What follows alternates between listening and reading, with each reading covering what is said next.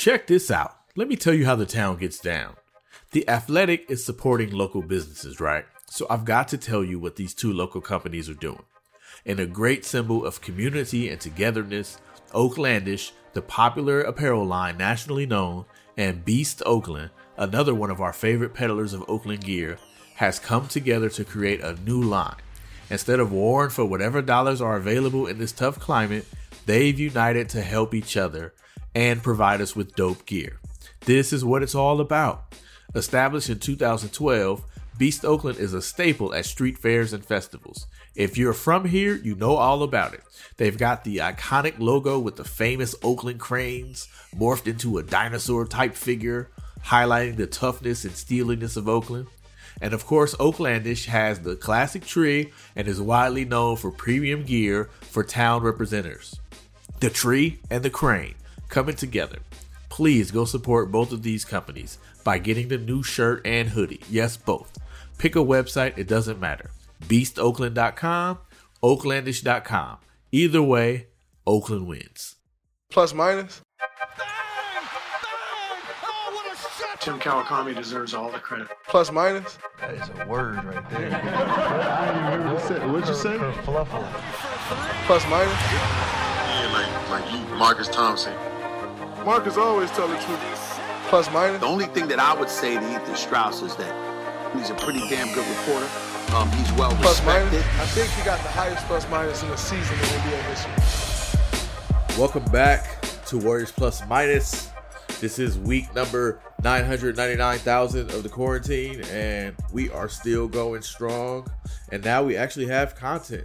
But first, introductions. Tim Kawakami, the boss man. Anthony Slater, the star beat writer.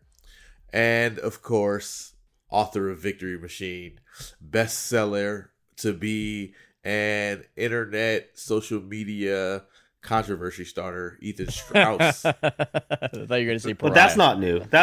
That's just the usual stuff for Ethan. Jeez, you wanted me to say Pariah. Persona non grata.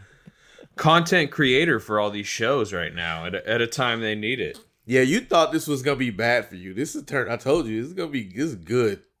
Yeah, I thought when this book came out that the playoffs would be going, the Warriors are on the back burner, it's going to be Lakers, LeBron. But now it's like everybody's on the same level. Nothing anybody did this season ended up mattering. Everybody's season is the same, and we're back at the end of the Warriors run. So before we get into what we're going to talk about, we might as well get our contractual Victory Machine talk out of the way. Our paid advertisement from the Strauss campaign. Is there anything you want to address on this episode, Ethan? Oh, I don't know. TK, should he be addressing anything? Is there anything? At this point, he's on every single platform that's ever been existed. So I guess we got to talk about it here, since it would seem like we're purposely not talking about it. Yeah. I'll insecurely defensively address one thing, which is I saw some criticism that I included a text from Kevin Durant as the start of my chapter, and a lot people are saying like, oh, that's not the rules of journalism. Dude, if I reach out and I say any comment for interview and you respond with a missive, I don't know. I'm putting that in the book. It is what it is. I don't understand the rules as people are interpreting it. Here's a question. I imagine Durant hasn't reached out after this, but have you gotten, you don't have to say from who, but if you can, has anybody reached out, been especially upset with anything in particular? Has there been any portion of this that maybe was surprising to you that one of your sources or one of the subjects was not thrilled with? Larry Riley didn't seem thrilled with me, but he wasn't exactly a main source for the book. I think the Warriors aren't happy with the idea that Steph was shopped around. They disagree on the term shopped, but multiple GMs from other teams say shopped. And I said with them that, hey, maybe this is a semantic difference where you think you're just having a conversation and they're receiving it as shopped around. And I think that's something from the Warriors side that they aren't particularly happy about. But guess what? It's not crazy or bad that they would have shopped him around. in 2011, 2012. Nobody saw this coming. And that's before Mark Jackson's first season, correct? It's yeah. They're kind of transitioning, and that's with Myers is the assistant general manager, Riley's the general manager, Lacob's new into the ownership. Yeah. Steph's been battling ankle Would they injuries. be crazy for not chopping him? That's my thing. That's my thing. It's like they want this status, this idea of being light years ahead and seeing the future. But it's okay to get a little bit lucky and to have things work out in a way that you wouldn't have expected. And I don't see it as any kind of mark on them that they were doing that. It just shows you that nobody really knows that there's a lot of unpredictability. Did you play it as a mark? I saw all the headlines. Well, that's the other thing. Did you play it up as a mark against the Warriors? Well, that's the other thing. With the way things are aggregated and discussed, I mean, I saw Draymond, and we'll probably get into this. What he said about KD, I don't think was bad. It wasn't bad, but then it's just he drags KD under the bus. And it's almost like this weird game of telephone where the issue isn't what you're saying, it's then how it gets, digested and how it gets repackaged, and that becomes the thing. So yeah, there's some friction on that end, but then there's other unexpected aspects. There's one Warrior in particular who reached out to me and wanted a signed copy of the book, and no, I know you guys say Bogut, not Bogut. So it's it's unexpected. So that was a shout out right there. It was Bogut. It was not Bogut. Although I David might Lee. do something. Pull a muscle with all this flexing you doing. Oh, come on. I might do something with Bogut. I suggested where he can come on a podcast and he can give his take on everything I got right and everything I got wrong. So that might be a possibility for the future. Bogut with a sprinkle of news this week. He said he might retire. You see that? Yeah, might as well right now. He said he was he was planning on retiring after the 2020 Olympics, but now since that got pushed back, he might just retire now. I saw. Yeah, the thing with Bogut though is he could retire and then come back and play that short season and then drop back in. I think he can do that a couple of times. One thing I was gonna say, I did read the book, very good, excellent book, Ethan, which I was not surprised at all about. But I felt like in some ways was Iguodala kind of like the undercurring, kind of not Greek chorus, but he was like the conscience. He was like the narrator in some ways about the way NBA players really think. Did you feel that writing it, and did you sense that, or maybe later when you go back over, wow, there's a lot of kind of Andre undercurrent in this. Tim, I love writing about Andre, and I had a thought because you always have these regrets of, I wish I put this in there, I wish I had more of that, and I actually wanted more cowbell. I thought to myself, man, I wish there was more Andre Iguodala in the book, especially because Bomani Jones, I was just on his podcast, and he read the book and he talked about it a little bit with Andre who hadn't, and said, hey, is it true that winning doesn't make you happy, like as is theorized in the book? And Andre said, yeah, but you miss it. And when Bomani told me that, I was thinking, man, that would be a good concept to get in there. That would have been a really good tag at the end of the book. So Andre just always has interesting things to say, and you got to work for it. He can be cryptic, he can be acerbic, but he is just such a pure NBA player, and also cynical enough to see all that's going on at the same time that, yeah, he's tremendously important for not just writing the book, but I think just writing about the Warriors during that time. Okay, when he pulls you aside, I was with you when this happened, I think, or around that time, when he pulls you aside after the Durant blow up, and he says, come on, who's going to be in the league longer, him or who? Who's the other guy? I don't know. I think in a way, I couldn't tell if Andre was being real or just trying to smoke something out of me.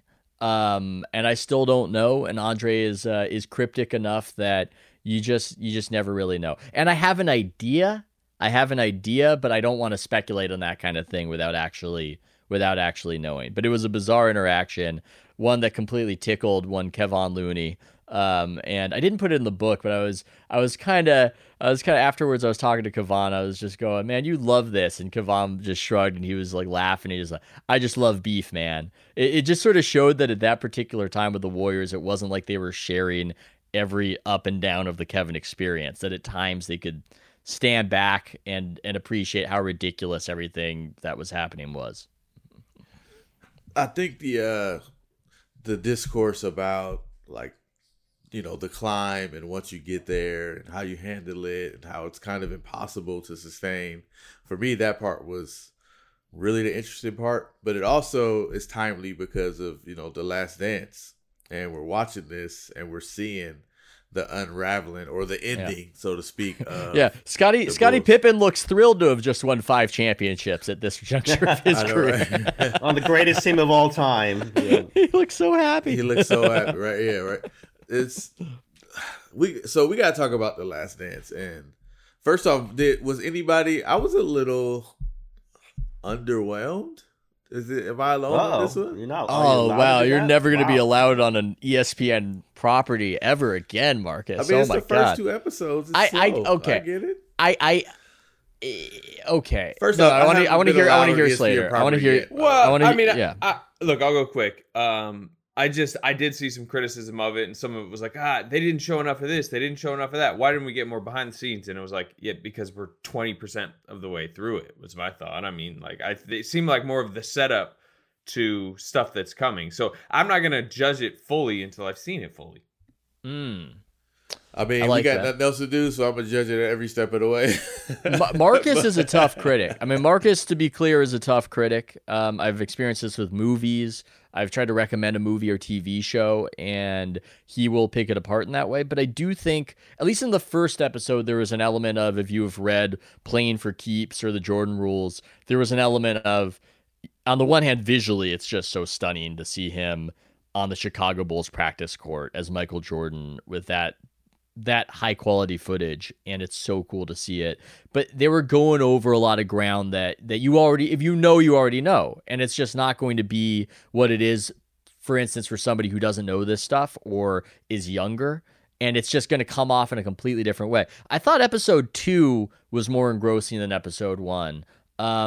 If I'm, and I enjoy the whole thing, I really enjoy it, but if I'm going to critique in the way Marcus is, other than going back to the 1980 whatever it was game against the Celtics, which was a really cool 2 minutes that they cut together, and the Danny Ainge golfing, I don't know if I'm getting as much out of going back in time versus that final season where they've got all that killer footage. Especially the North Carolina felt like forever. Yeah. I feel like I don't need as much of that as I want to be in the modern cauldron of the NBA when Krause and Scottie Pippen are at odds. I mean, to me, that's the place I want to be. And going back in time, it feels like it's going over territory that we've been over. Yeah, but I was a lot more benevolent towards all that than I think than you guys. I looked at it as this is like a season of Ozark, right? Or a season of Justified, or that's how they're playing this. They're setting up character points. They're kind of raising little issues from backgrounds. They're poking around things to set up what's going to happen in episodes 7, 8, 9, and 10.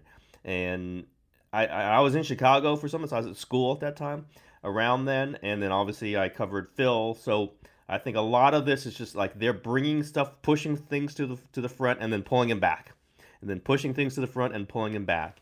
And that Phil Krause, that obviously was the epicenter they wanted to show early on. Was the beginnings, and then Scottie, and then they're gonna fill in the blanks from there with Rodman and all the rest, and obviously Michael will continuously be part of this. But I kind of liked it. It just kind of was. It was such a confident rollout, is what I felt. They got it. They've got the goods. They can give it to you piece by piece. If they were less confident in their ability to do that, they might throw everything they got at you, and then you're going, well, what else am I going to watch here? So I appreciated the confident ability of this. They got Michael sitting down. There's going to be tons more Michael that we've never gotten before.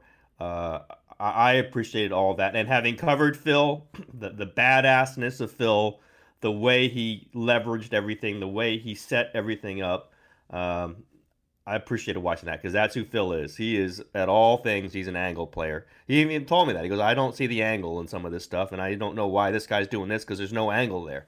Everything for him is an angle play, and I am appreciating waiting for him to. They're setting things up as we're watching him set things up, and we're watching Jordan set things up. And the fascination is that Krause just seems to kind of let everybody play him, and to his obviously his reputation suffered for it. I really like TK your Ozark comparison because that's a show that starts really slow. Yeah, I remember feeling the same way. Like, man, what does everybody talk about? This is trash. The only problem with this Jordan thing, kind of like your current opinion of the doc. You're like, what's absolutely. The problem is, I'm sure I saw the preview for the Rodman theory, and I think it's gonna get better. Like the Rodman part, it's going to get better. I know it's going to get better. The problem is me. Like the problem is, I was so hyped and excited for it. I was expecting it. But you should own your take. I feel like there's a lot of social pressure right now to not. This is my take. I was underwhelmed, and I understand part of that was me being very hyped for it, but also a part of it is like with Ozark, you can watch episodes 3 and 4 right away. You know what I'm saying? You can get to the part that's got. So like this, we're in binge society here. This is Netflix. This is Prime Video, right? Like I want it all right now in the quarantine, and we've been waiting over a year for this. I wasn't feeling the slow play to start after all of this hype and commercials for a year and all that. I just expected more of a emphatic opening. But I do agree. Just watching Mike as Mike, watching MJ, like that was definitely worth the price of admission. The strategy of the rollout though is that we can get a live viewing experience like it's live sports, where if they gave it to you in binge form, it wouldn't be the community event that it has been. So I don't know, did you enjoy that aspect of it? I'm sure you were on Twitter. No, it was good. I'm just saying, like, you know, I mean, if you're doing it like episodically, like give me a cliffhanger or something. Like give me some explosion to make me want to get to the next episode. But I'll give you that. My wife enjoyed it. She loved it. She watched it with me. She's not a sports fan. She thought it was incredible. My sister, who's not that big, she wasn't a big Bulls fan back then, and she's texting me the whole time. She thought it was fascinating. Me, as somebody who digested this stuff like oxygen back then, it just felt like, as Moan Hunnit said, it felt like I had this all on a VHS somewhere. And that's what I kind of felt like. Yeah, I've heard that it's going to ramp up and that the first 2 are the slowest, and we're going to get into some really good stuff going forward. And some of the slowness, it sets up a reference point that you see that in 1985, that's when the relationship with management really fell apart, which is interesting, that bomb takes so long to detonate in a way.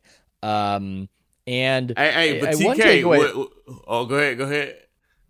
No, I was just gonna crap on Reinsdorf. Just what is this? What is this? No, yeah, that's what I was gonna get to.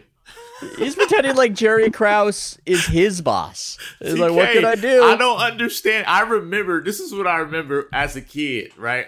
Like a 12-year-old, like living and dying with this every moment. I just didn't understand why this like Space Jam character is calling the shot. And you got Jordan and you got Phil Jackson, like, who are like basically out, and the owner's like, yeah, cool.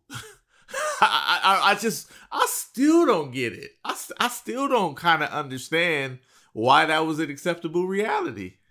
You know, it's a whole different time, but I think Reinsdorf, he's an executive guy. I mean, he's kept with all his. You go back and look at his teams.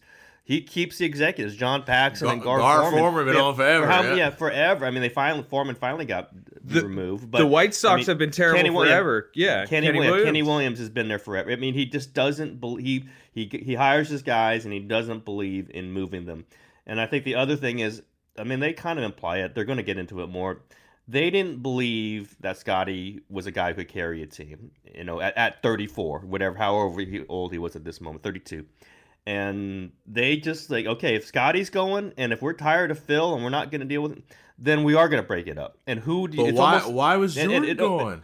Well, that was like a Phil thing. I mean, that one is a bizarre. Like, if Jordan says I gotta play for Phil Jackson or I'm not going to play, you keep Phil Jackson. Yes. Period. This is not even difficult. They just decided they didn't want to do that. I think there was some Scotty element, and like if he doesn't have Scotty with him, it's hard. It's a really difficult logical thing to look through, but as I remember at the time, it was they're going to redo this, and if they're going to redo it, who do they want redoing it? They want the guy who drafted Scottie Pippen. They want the guy who picked Phil Jackson initially. It was that, like, the guy who can put it together again. Now clearly he didn't and he couldn't, but the bet was with a guy who could do it again. The irreplaceable person was Michael Jordan, clearly, but for some reason it just kind of elided from them that was not the person they needed to sacrifice everything for. When 99 out of 100 organizations would have said, whatever it takes to keep Michael Jordan on this team, we will do. I think they got tired of Phil. There's no question. They got tired of Phil, and that became part of the larger picture. But what struck me, and maybe it's obvious, and I remember when this all was happening, but it really, for a general manager to just say, we just signed Phil Jackson to a 1-year deal. He's won 5 championships. This is his last year. Done. Oh man, that's crazy. That situation was so it'll never happen again. There's no constellation of events that could put that together again like that. But in some ways, was the Warrior event like that? Kevin Durant saying the opposite. Saying was that similar? That's what Draymond was saying, right? Yeah, exactly. That's why I really felt that. Like Draymond was saying, that was the Phil Jackson, Jerry Krause moment. Well, before we get to that, I want Krause. Like, how much of that Krause, wanting the power, wanting the credit, as it was portrayed in the documentary, how much of that reminded you of the Cohan rivalry? I remember when they won We Believe, there was this push to include management and the success stories, right? It was just these guys, it's not just the players, it's the whole team. And it's that's it's crazy how that's always in play, right? The vying for credit is always in play when there's winners winning. That's not completely out of the question with Lacob either. I mean, that's still he just handles it better. No question. I mean, he literally has said on the record, it's not Steph. It's what did he say? What was it? It's not just Steph. It's not just Steph. Yeah. It's not Steph. And then he came out and apologized, right? He did apologize, but it was one of those. I got this victory machine. It was one of those. It didn't seem like he was really that sorry. Apologies, okay, yeah, I gotta, sorry, Steph. But yeah, similar a little bit to the Krause dynamic with Michael Jordan. Steph Curry was there when Lacob took over. He's the aspect of the Warriors that Lacob can't really claim a ton of credit for. And so I think that dynamic, in a way, has improved a bit over the years. But that was a fraught dynamic for a while. I don't think that was the closest owner-player relationship. Well, he fired Mark Jackson. I mean, yeah, that was part of it. Now, Steph's not somebody who, he was mad about it. It's as mad as Steph's been at the organization, I think, ever. But he also played golf with Lacob and Kerr, about 3 months later. Steph is never going to get That's always the way to Steph's heart, huh? Oh my God. Let's go play Pebble Beach. Okay. That's not okay. I can figure that one out. And let's figure out how to get you better shots. But, I think the Mark Jackson thing was if Steph ever got to that moment of, I want to run this place, or I want things run through me at least, that was it. And they said, we're still firing again. Nah, we're cool. That's it. We're firing them, period. And I think that was part of this whole tangled relationship, which I think is not, it's standard. It's like a normal thing when you have a lot of huge egos, you have a lot of wins, you have a lot of credit being parceled out, and everybody wants their part of it. And it's just, it's Kevin and Steph. It's like all these things. And that's why I think, though, it is unique. The Curry, Draymond, Clay thing is, the Bulls didn't have that kind of thing. Like, you have 3 guys who are really, really good who can just coexist. They can. There's a way they've made it work with all those 3 guys throughout the years. And you thought it might have been Scottie and Michael, and it was for a long, it was for freaking 6 championships. But at some point, Scottie was going to feel underappreciated. And I just don't think, we know it hasn't happened with Draymond and Clay, and I don't think it's going to happen with Draymond and Clay. That's why those 3 are unique. I mean, among most or any dynasty. So, you know what? I thought about this, and I immediately thought about Slater when it happened. Anthony, what would you do if you're in the locker room, Bob Myers walks in, and the players just start roasting that dude?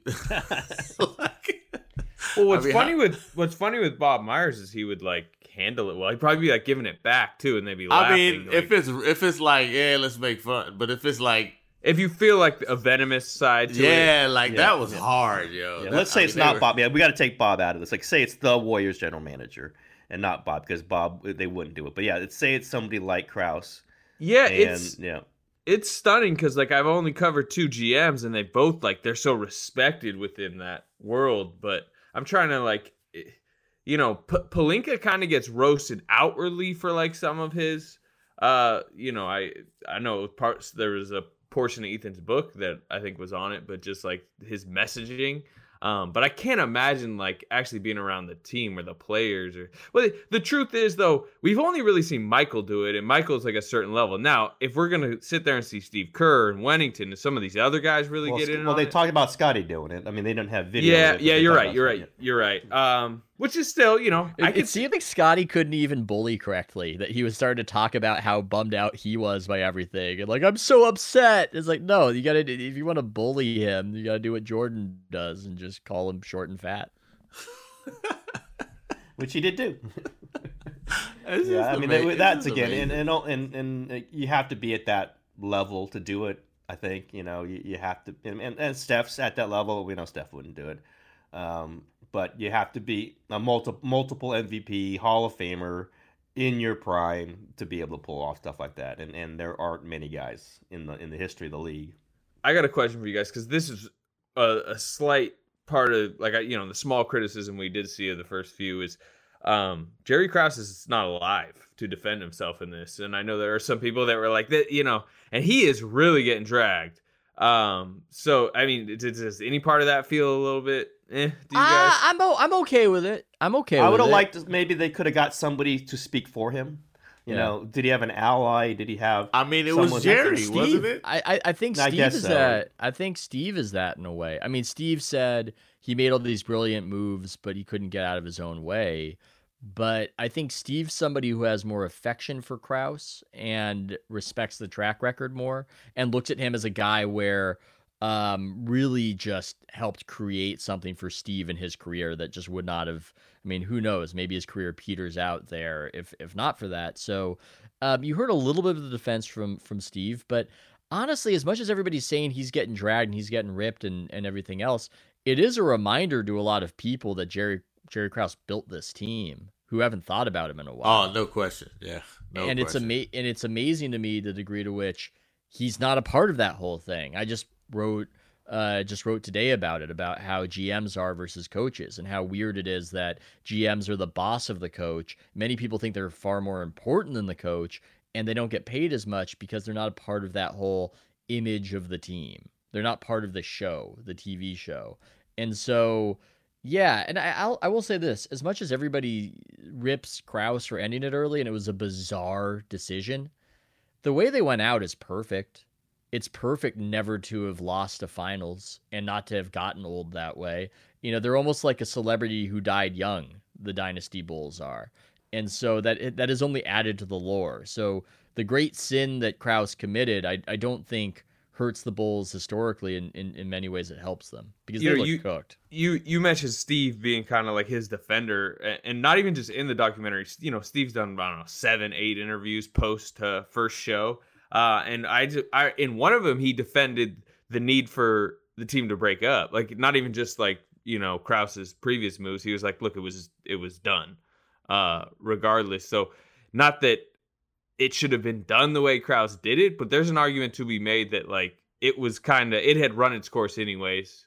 And I don't know, Jordan stepped away for like what, a full year before he went to the Wizards, or more than I think it was more two. Than Yeah. 2 years, yeah, 2 or 3. He I guess the feeling was he was maybe going to do that anyways, and part of that was because of the environment that Krause created. But also, you hear Steve talk about it. And I'm not just talking about this in this documentary. Every time he goes back to Utah and Salt Lake, like the local Utah fans will ask him, "Hey, you remember those finals against the Jazz?" And he always references how by the end of this season that we're about to see in this documentary, like Scottie Pippen's in the tunnel working on his body, and it was the most fried team he could remember. So this might have got broken up regardless of like the GM was. The weird thing is that he was pushing to break it up, but it was kind of. Well, I think the implication, which I think is true, is that they kind of wanted to do it the year before.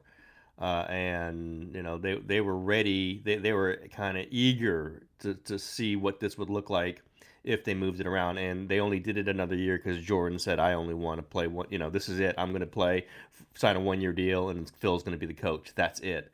And so they felt like they were extending it, and maybe that's their concession to Jordan. Although I would imagine you could have made a lot more concessions to Jordan than they end up doing.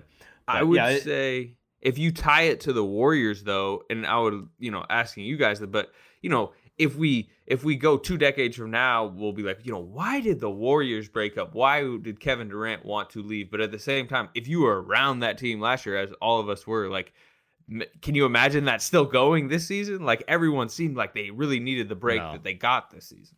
Yeah, the story had run out, and it's far more fatiguing process than it seems when you're watching. Did it run out? That's the part. I mean, did it actually run out, or did things happen? And if they were managed better, like it's almost like there's this inevitable exhaustion of a storyline, and we see evidence where that's not always true. Like the Spurs story didn't run out. There's something that has to happen in order to start the disintegration of it. Like something has to happen. I think it's interesting in that era, like the difference in the player empowerment of then and now is just so unique. You just can't imagine, like, part of what the Warriors situation was they all felt like they were basically on eggshells around KD. Like, he had so much power that they felt like they had to adjust around him. Meanwhile, the greatest player ever is saying, "Yo, just give me my coach." Like, why not just restructure around Jordan, Phil, and build the rest of the team around it? Like, let Scottie go, let Rodman go. Like, don't you start over with the core piece? That's like saying, "Yo, this whole Kevin Durant thing didn't work out, so let's get rid of Stephen Clay too." Like, it's insane. It's really insane to think about. And you look at the salaries. Now, we all know Jordan was making $30 million and $33 in his last 2 seasons. But I was just looking it up. If the numbers on Basketball Reference are correct, you know what he made the year before that? Like $3 million. Yeah, 3.8. Year before that, 3.8. Year before that, 4. Year before that, 4. Year before that, 3.2. I mean, this is the greatest player of all time. And he was taking lower deals, right? Yeah. I think I don't think he was making so much from Nike. I mean, we have to. That's what I'm saying. That. Like, he was sacrificing the basketball money to build. I mean, the team, he could. What was this guy worth? 10x, 15x, 20x what he was making, and that just isn't the case now. And so that's different. And and he created the new world. I mean, there's very little question about that. But we're talking about a guy who Dean Smith was his mentor. He just believed in team stuff. He didn't, like, they were talking there, the commercials about Rodman taking a vacation when Scottie came back last year. And Michael's like, hell, I needed the vacation. But Jordan took that time off. He did, to play baseball. But when he was around, he played 82 freaking games. That's what Michael Jordan did. He didn't take these breaks. He didn't take load management. He just wanted to play, and on both ends, and he wanted to win, and he would burn up that locker room to try to get everyone to try to feel like he did. Different. That's just different now. I don't know who feels like that anymore, because the world's changed, because the economics have changed, because the responsibilities have changed. But it does strike me when you go, Michael Jordan, when he was the best player in the world and everybody knew it, was making $3.85 million.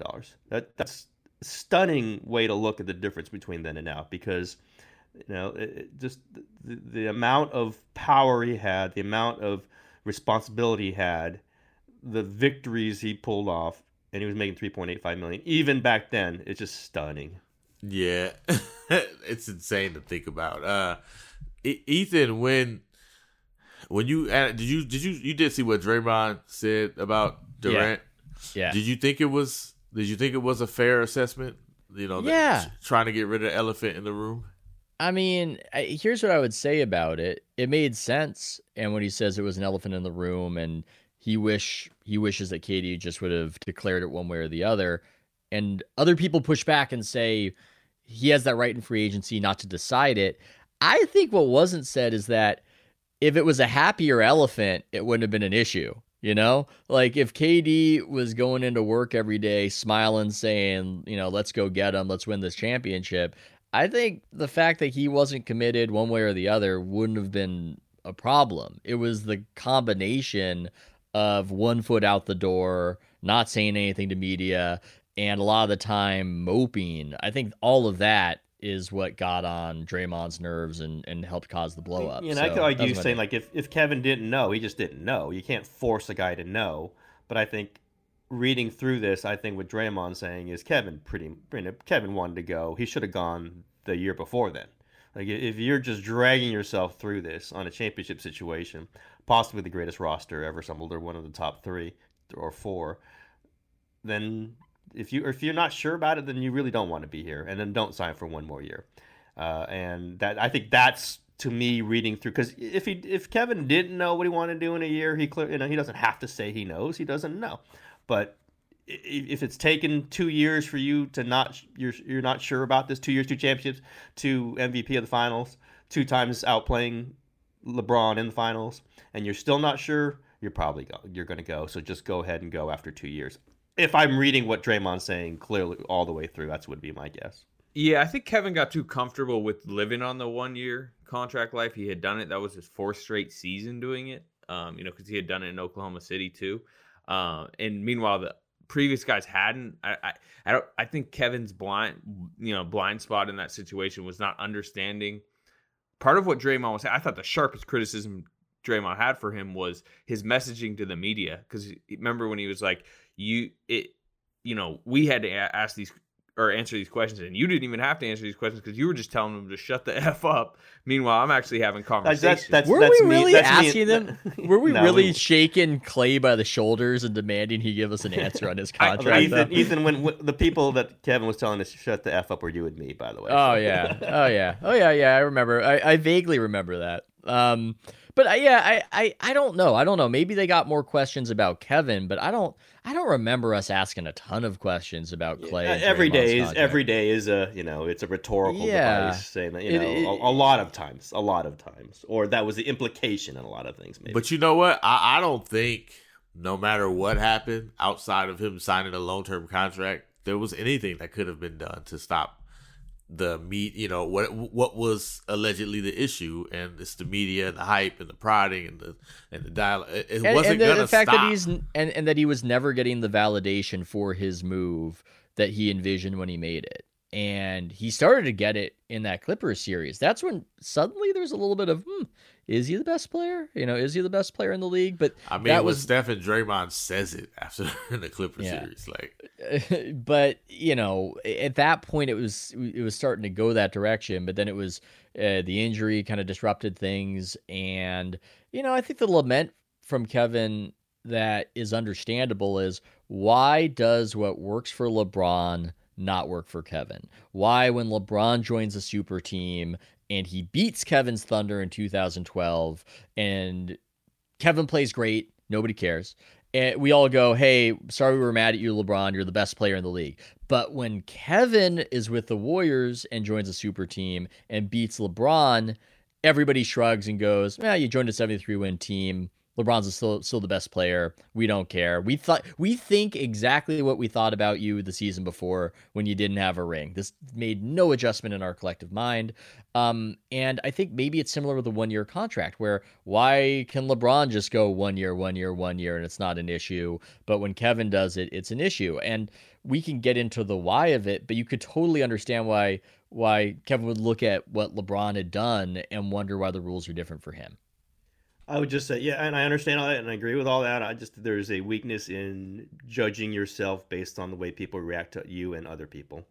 Base yourself on what you want, and I think he did largely go into the Warriors. There were a lot of things appealing about the Warriors, the team chemistry, the flow of the offense, the ability to be in Silicon Valley, and all those things were solid reasons, and I think were the main reasons. But if you're doing it to, burnish your reputation, if you're doing it to elevate your status at Nike, if you're doing it to be considered on the talk shows better than LeBron James, you're basing things on stuff that's out of your control, and that's where and that's why the Warriors got him. Like I've always said that you get a guy to move from a team to a 73-win team. There's going to be questions whether he's going to stay with you because he's somebody who's a wanderer. We all know that. But also, like, you know somebody that he's basing judgments, he's basing his values, basing whatever on what other people are thinking, and you never can control that. You can never know that. And then everything starts to slide around, and there's no solid base for it. And that's what I would say. LeBron does seem to have a more solid base. It can change, but LeBron thing is I'm the greatest player of all time, period, and end of discussion. Kevin says, I want to be called the greatest player of all time. And why aren't I? And that is a tougher situation to be in, even if you are maybe the greatest player of all time. I don't think he is, but he's one of the top 6 or 7. Then if you're not comfortable with what people are saying at the time, then you're allowing yourself to be affected by what 25 people on ESPN are saying. And that's a weird place to be. If you're, I really think that's what it is too. It's the talk show hosts. It ain't people who are they're not reading incentivized. what we're writing. People who are incentivized to just keep the conversation going, as opposed to declare a final winner of something and just praise you like it's the 1990s and you're going to be on the cover of the Sporting News. And it's just not what it is anymore. That's not how it goes. They need content, and they will find content, especially if you create some of the content that he's created. And yeah, it's just a fascinating dynamic. I can certainly understand why it didn't work out for him in the way that it would. I wonder what he'll think about it when he looks back on it later, though. Well, what's interesting is they didn't lose because of the sour mood of the team last year. They lost because they got injured. Yes. That's the crazy part. They would have won anyway, right? Yeah. And, you know, if he had come out last year and said, I'm definitely leaving, and, you know, and they had won, you know, they would have won 3. But the truth is he could have done all he did last year. And if he doesn't get injured, they probably win. And then they've won 3 and he leaves. So his argument would probably be like the mood didn't really matter as far as like the product we were putting on. That's what's interesting to me, too, is that all this stuff that theoretically matters. Well, here's the way it matters. I think I kind of made this point in the book. The happiness of the team might matter less as far as winning a championship that season, but it matters tremendously towards keeping the whole thing together for more championships. That's where it matters. That maybe we overrate the chemistry aspect when it comes to the short term, but we underrate it when it comes to the long term. And they just didn't have enough chemistry for them to have a longer term run with this particular core. So I have a hypothetical question I want to ask you guys, and it relates to hold on real quick. Let me go back to TK's point before I forget. TK, Jordan was made $3.85 million in 95-96, 32nd highest paid player in the league. Guess who was number 1? 95-96. Trying to that's think a here. Great Dominique Wilkins? Hakeem? Charles Barkley. All wrong. Patrick Ewing, $18.7 million. David Fall client. Well, but number 2 is Clyde money. Drexler at 9.8. So how about in like 1980 whatever when they did the draft and they're like, you got to have a big man. There's no way you can dominate the league without a big man. Yeah, all them comments like that. Yeah. Right. He's too small. All right, Slater, go ahead. My bad. Okay, so my hypothetical question to you guys is: let's take Draymond's, let's take his, idea for Kevin Durant and put it into use. What if KD did come out like Jerry Krause did, and we're talking about how ridiculous, how crazy it is that Jerry Krause would come out and say Phil Jackson's going to be gone? What if KD before last season comes out and says, "I am leaving in the summer. Let's go do it." Like it sounds great in theory. Wow, this would have been fun. That would have been awkward. It won't stop. You can't stop the machine. It wasn't going to stop. If he comes out and says that, even if he just says it to the team, it's going to leak, and then that's going to be the dialogue all year. The only real solution was for him to lie and say, I'm coming back. Like, let's do this. Let's keep going. And then it's kumbaya. But then he's got to hold that all year. Right? And then you have a feeling like you have in Oklahoma City. Not that he said he's absolutely, coming back, absolutely, but then it's like, you burned us. Yeah. So. Yep. Or he could have done the Paul George to sign a long-term contract and then demanded forced a trade. him out. Yeah, That's why why that does happen. that's why I think, although I understand what Draymond was saying, I think the main issue was just the general downness, and that was the general issue. Yeah, the answer was to handle it better. Yes, I agree. I can remember an East Coast trip in the Like middle all of of when this was all going down, and he was so sullen the whole trip, and it was when it was at its peak of like people were like, dude, just like have a better mood was like the main thing. Anthony, remember the mood he was in after that Clipper game that was just one of the greatest individual performances I'd ever seen, where they won the series, and he did that interview with you, and he was so angry. Yeah, it was like But it kind of started the year before in the playoffs. Like, yeah, and you it started never it kind of drifting. started the year before the play. It was Yeah, kind of before started the the year playoffs, before, yeah. like early regular season. I just remember that New Orleans series, like, dude, like he's in practice, and I'm like, man, you look like your dog just got shot. Like, Yeah, I remember late that season when they got blown out. I think they had like 40 points in Indianapolis, and that's when Steve went like crazy in the post game and was like questioning how hard they were working or something. I can't remember his exact wording, but then I like relayed that to Katie in the locker room, and Katie like super disagreed with him, and that was when it was kind of not great. I can remember Steve sitting down a few times. Like I remember sitting down with him in Utah after a shoot around, and he was like, yeah, I don't know why he's doing this. And this is year 2. This is pre-playoffs year 2. So it was going on a while. so is there going to be a Last Dance documentary in 20 years on the Warriors? I was gonna say if someone should park a camera in with this season, whatever the next season is, whoever if they have one, and I don't think it's going to be Last Dance version because obviously Kevin's gone, but you still have Steph, Draymond, Clay, whoever else they pick up, Kerr. Again, it's not going to be as loaded, and we're not going to for sure know it's the last year. I think it's going to be a fascinating year, though. They kind of know that this window is closing on them. They're a unique kind of entity in the world of sports. We're still talking about them. We're going to be talking about them in the Bay Area forever, and maybe in the world forever. Get some, I don't want to plan out for other people, but get some cameras around them, and let's see what they come up with in 10 years with a documentary like this. Question though, not to wrap this into the sad present. Will there be fans to watch them? Yeah. Will we have locker room access? This is a super important year for them moving forward. I'm not sure they're going to have it the way they want to have it. Yeah, I mean that's so hard. That's so hard to predict. I mean that's the thing. Sports is in this position right now where, as much as it's loved by most people, it seems to not be essential when we keep talking about these essential services, and it seems to almost have the highest risk combined with being the least essential. And you just wonder, at what point is it going to get back online after these other things are, when they start putting the economy back together piecemeal? You could. It could make the documentary even more dramatic. I mean, oh yeah, absolutely. We didn't know if there was going to be a this moment season. in time. Yeah, this moment in time. Yeah, you're chronicling history at the same time. Yeah. Like you got the global situation. You've got a basketball team. You've got coming off of a terrible season. You've got they still would have gone to 5 straight finals, I guess, huh?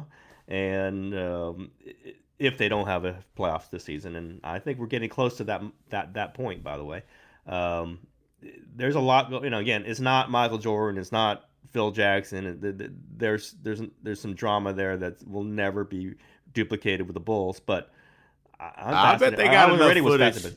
I bet they got enough footage from the last 3 years behind the scenes to. Well, this is social media era too. Yeah, so. they got NBA, I think the main point I want to make about these things is that the NBA is not in control of it, and that's what makes it so unpredictable. The politicians are in control right now. George in control. Oh, you talking about the documentary? I mean, you talking about the life? I was talking about the documentary. Speaking of which, who's in charge of it? Like, I thought it was hilarious how Jordan describing going into the party room in the hotel. It's like, man, they were drinking and doing lines, not me.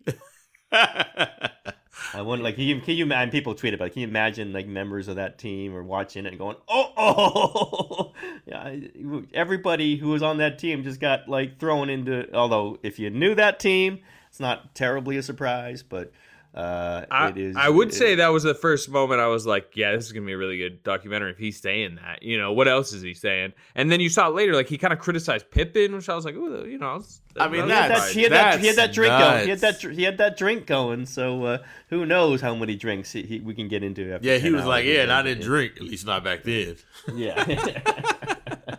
I'm drinking right now. Yeah, right. I thought he was kind of lame for the Pippen thing, though. It's like, I mean, are you serious? You mad at Pippen because he's vastly underpaid and is pissed off about it? Like 20 years later, you still mad? But with Michael, it's all about what it did to him. Okay, give him $10 million then. Pippen, here you go. Here go $10 million. Come play. You know what else though? Like, what does Michael Jordan do now? I mean, he's ownership. He's the management side of it. And if you know what, like some of these discussions, Michael's one of the hardest line owners in there. Like, he's one of those guys. Like, we're not giving up all this stuff to the players. He really, he's not super hard line. But I've heard that in these, like in the toughest moments, Jordan is one of the guys who's like not willing to give up much ground to players. Maybe it's some of it, like, look at all the stuff that I did to get this. You got to earn it like I right? did. I mean, y'all make more money than I made on the court. I made $3.85 million, and I'm looking at Zaza Pachulia making $8 million. The hell with that. Yeah, you know he's thinking that. Okay, so George's rookie team. TK, tell us which one was in there doing lines.